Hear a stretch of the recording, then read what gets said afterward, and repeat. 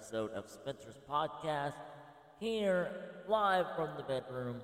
And this episode is going to contain a lot of sports and my favorite teams of different sports, from basketball, football, and hockey, and some of the different athletes that I prefer watching over the different parts of the game of each sport.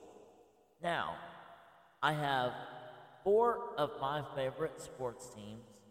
I have Ohio State, which is a college NCAA Division I team, and in the pro football, I have the Pittsburgh Steelers, and in hockey, I have the Tampa Bay Lightning, and then I have also in professional football, the Tampa Bay Buccaneers.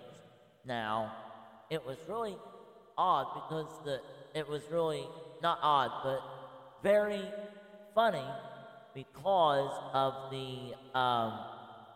there was week 10 of the Pittsburgh Steelers schedule that the Pittsburgh Steelers played the Tampa Bay Buccaneers in Pittsburgh, and it was actually a really good game. I was able to watch it on my phone because I ended up I was somewhere else, not at my house, and watching the game from there. And so I really couldn't decide who to cheer for. Of course, my first team is the Pittsburgh Steelers. I prefer them over the Tampa Bay Buccaneers. That's just me, because I've been a Steelers fan all my life, and I remember a lot of this history behind the Pittsburgh Steelers football franchise. And so right now we're going to kind of dig deep into each sport and why I chose them as my favorite team. And it's mostly where I grew up and who I grew up with. Is mostly why I chose these follow and everything else. So let's start with Ohio State. Ohio State football has been around since 1909, and they have been they started out as a small college. It was not a university, and their football program really didn't take shape until 1919 when Ohio Stadium was built. And the man who helped build that stadium was none other than Chick Farley. He was the first multiplayer that played for Ohio State. He was a running back, a quarterback, and a quarterback is the starting position on the offense. And the kicker, he was the first ever kicker for Ohio State. And he was a very much all-around player and a very good player. That's when Ohio State really became a university and really kind of took the form of what it is today, and the championships and the very much of a overall program began to develop. So what we have here is mostly a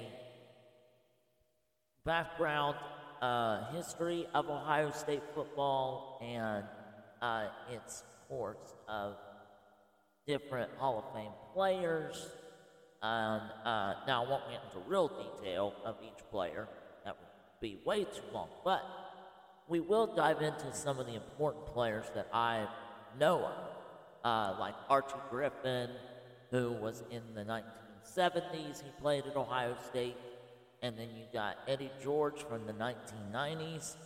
And then you got Troy Smith and Ted Ginn Jr., Craig Krenzel, who back in 2002 started quarterback and took them to a national championship versus the University of Miami Hurricanes in Glendale, Arizona. and ended up winning the national championship in 2003 in January, on the 8th of January, and won that game 31-24.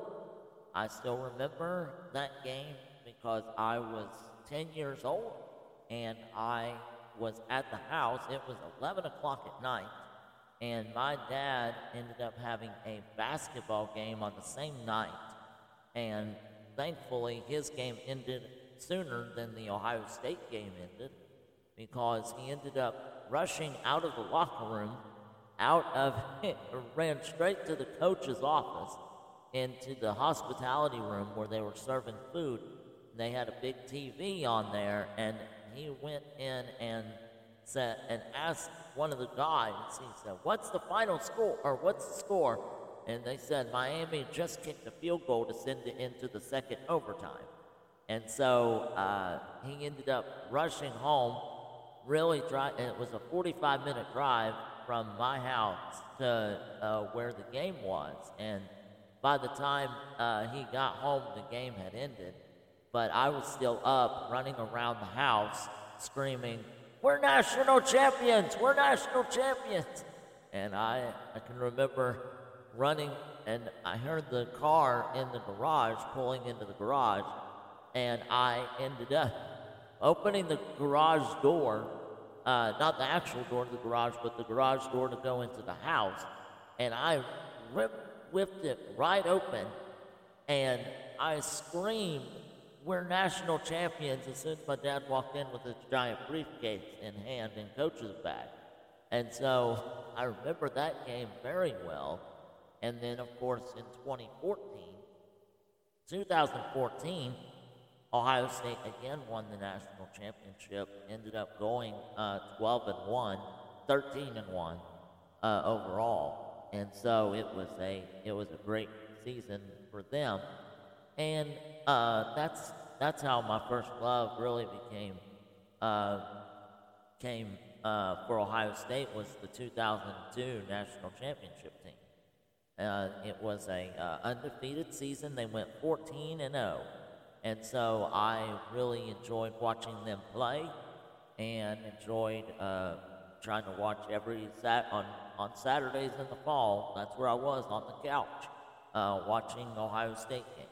And so from September to November, I was on that couch on every Saturday Ohio State game was on. I was sitting on the couch.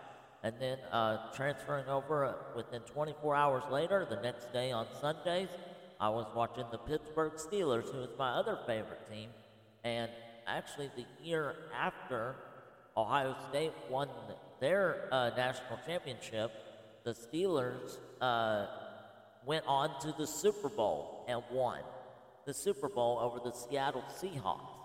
And that year, they had, I can remember, Ben Roethlisberger. He was the quarterback. It was his second season, or second or third season. I forget which it was, but he had very great stats that year, and I just enjoyed watching them. And of course, the running back was Jerome Bettis, the Bus. They called him. That was his nickname, and they went on through the playoffs. They beat the Bengals. They crushed the Ravens. They did, let's see, what else? They had a lot of and their defense was outstanding. Troy Polamalu and Mar Woodley, Harrison, and Mike Townsend. And so they, all defensive backs and safeties for that defensive team of the Steelers was very, very good. And I couldn't tell you how many interceptions or turnovers they've caused by opponent teams, but I can tell you that they were a very good defensive team.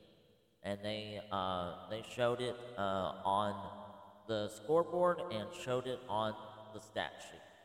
And so they very much took over the games, and they relied on the defense. The coaching staff relied on the defense to get it done each game. Their offense was smooth sailing. It was they did hit some rough patches, but they ended up they were what they ended up 14-3, and then they were like what 12-4. I mean, they were so good that year, and so then in 2008 they played the Arizona Cardinals, and that run back 100 yards by Harrison with the fumble. The Cardinals running back fumbled the ball on the 1 yard line, and Harrison ran the ball all the way back to the end zone for a 100-yard touchdown run, and the Steelers ended up winning that game by a final score of 36-24. And so I remember that, and then I remember getting the newspaper the very next Monday morning and reading on top that said Super Bowl champs, and then and just had the picture of Jerome Bettis, the bus, on the front with the Lombardi trophy, holding it up, and he's got his Pittsburgh Super Bowl champion hat on, and I cut it out and I put it in the. I ended up putting it in my room, displaying it in my room on my wall. So that was cool, and so those are the two top teams that I follow. My room is basically, you can say it's half scarlet and gray, which are the colors of Ohio State, and the mascot is the Buckeyes.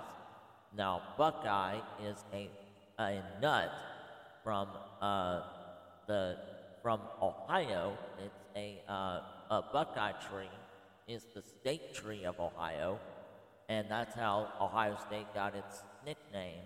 Mascot are the Buckeyes, and so and then the Steelers, the Pittsburgh Steelers, their origin nickname came from the steel factories back when steel workers ran the steel mills back in Pittsburgh, and it's called the Steel City, and which is a steel working factory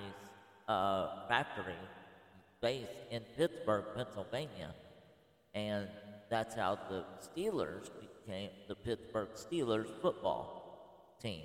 And they are, like I said, they haven't been good the past few years. They've struggled just because they're basically they're old. They're just the generation of this day and age where they have a lot more young rookie players. The Steelers have still gone old school and played old-time football pretty much back in the 2000s, early 2000s. And so it's they haven't been real good. They ended up having a 9-8 record this year, and so at least they had a winning record. But hopefully they'll turn things around and get better in the future. But they are just a profound team, and just ones that are relying still on the past but they are trying to move forward and gain players of this generation and from the college era to go professional sports. Now, next up on my list is actually newer, because the Tampa Bay Lightning National Hockey League team, based here in Tampa, where I live, and so once I moved to Florida a few years ago, I was not a hockey fan at all. Like, I never watched the sport. I watched the playoffs every now and then, but I haven't really been deep into hockey as much as I am now, and I love hockey. Now I don't. It's very fast, which I like. It's a very fast-paced sport, up and down the ice. There are players that are just knocking each other out on the ice and just swinging, and you're allowed to fight in hockey as long as it's started quickly and get you kind of pumped up and it gets you ready to go and everything else. I just enjoy it, and I've been to a few hockey games myself, but when I lived in Ohio, I actually went to a couple of Blue Jackets games, the Columbus Blue Jackets, up in Columbus, Ohio, and so I ended up liking hockey a little bit there, but not as much as I do now, with the Tampa Bay Lightning and its franchise starting in 1992, created the hockey club Tampa Bay Lightning team, and so now with these star players, and one of my favorite players, Braden Point, who's very, very fast on the ice.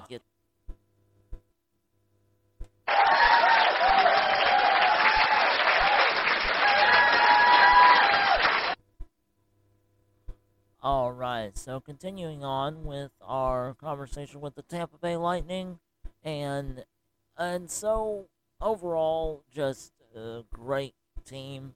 I've been to a couple games, and went to the one where they won the Stanley Cup championship back in 2020 and 2021.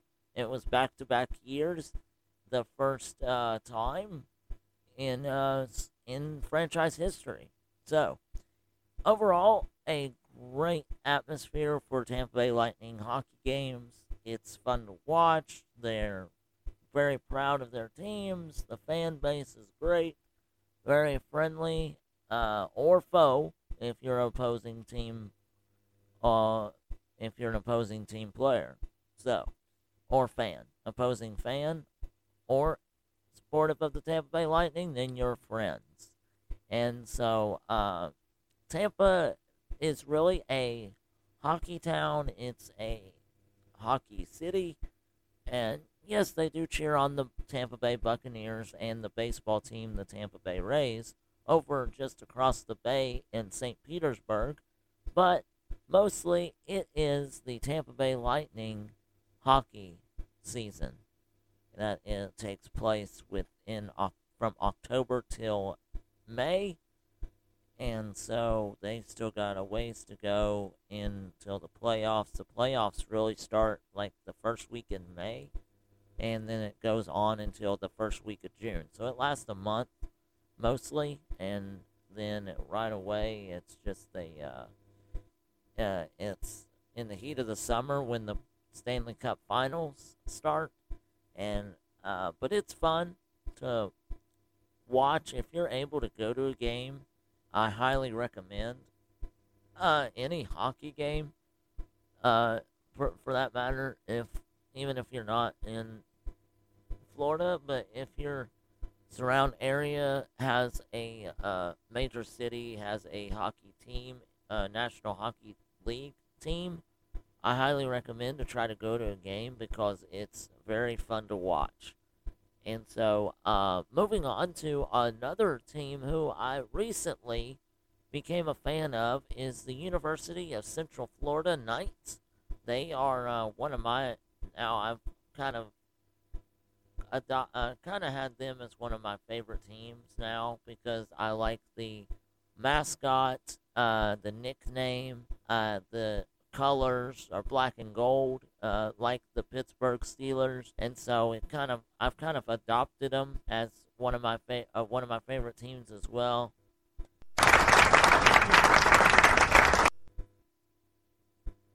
All right, so back in action and here inside of the bedroom, and so we are let's see. Oh, UCF. I became a fan just recently, just this past year. for football and now basketball. And last weekend, I was able to go to a game at UCF in Orlando, about 2 hours away from here, from Tampa, and it was a blast. I enjoyed all of it and just really took charge of the, let's see, charge on as their motto at UCF, and that's also their fight song name is Charge On, and their like I said, their mascot, his name is Nitro. Nitro is the official mascot of the UCF Knights, and he's very cool looking, and he's got the gold armor with the gold helmet. He's got the black mesh look of his mask, and the gold mesh armor with the big UCF logo on the front of his chest plate. And also, he's got the sword, which is also mesh. It's not real. But that's okay because the knight is still fierce and ready to fight battles wherever they come from, either in the American Athletic Conference, the AAC, which is also another school which I did not live far away from in Tennessee, was the University of Memphis. They are in the same conference as UCF, or should I say they were in the same conference, because this year, this football season, UCF has moved over to the Big 12 conference and will be playing in the conference with University of Texas, Baylor, and Texas Tech, West Virginia University, and the who else? Kansas and Kansas State. You got Iowa State in there, and so all those teams are going to be part of UCF and their football program. I do not know if their basketball program is going to transfer over in a couple years or next year after that. Not sure. Be looking and checking on updates for that as well. But overall, just a background of all my teams that I support and highly favor. And so we're going to transfer over to the mascot portion of this segment now, with some weird college names.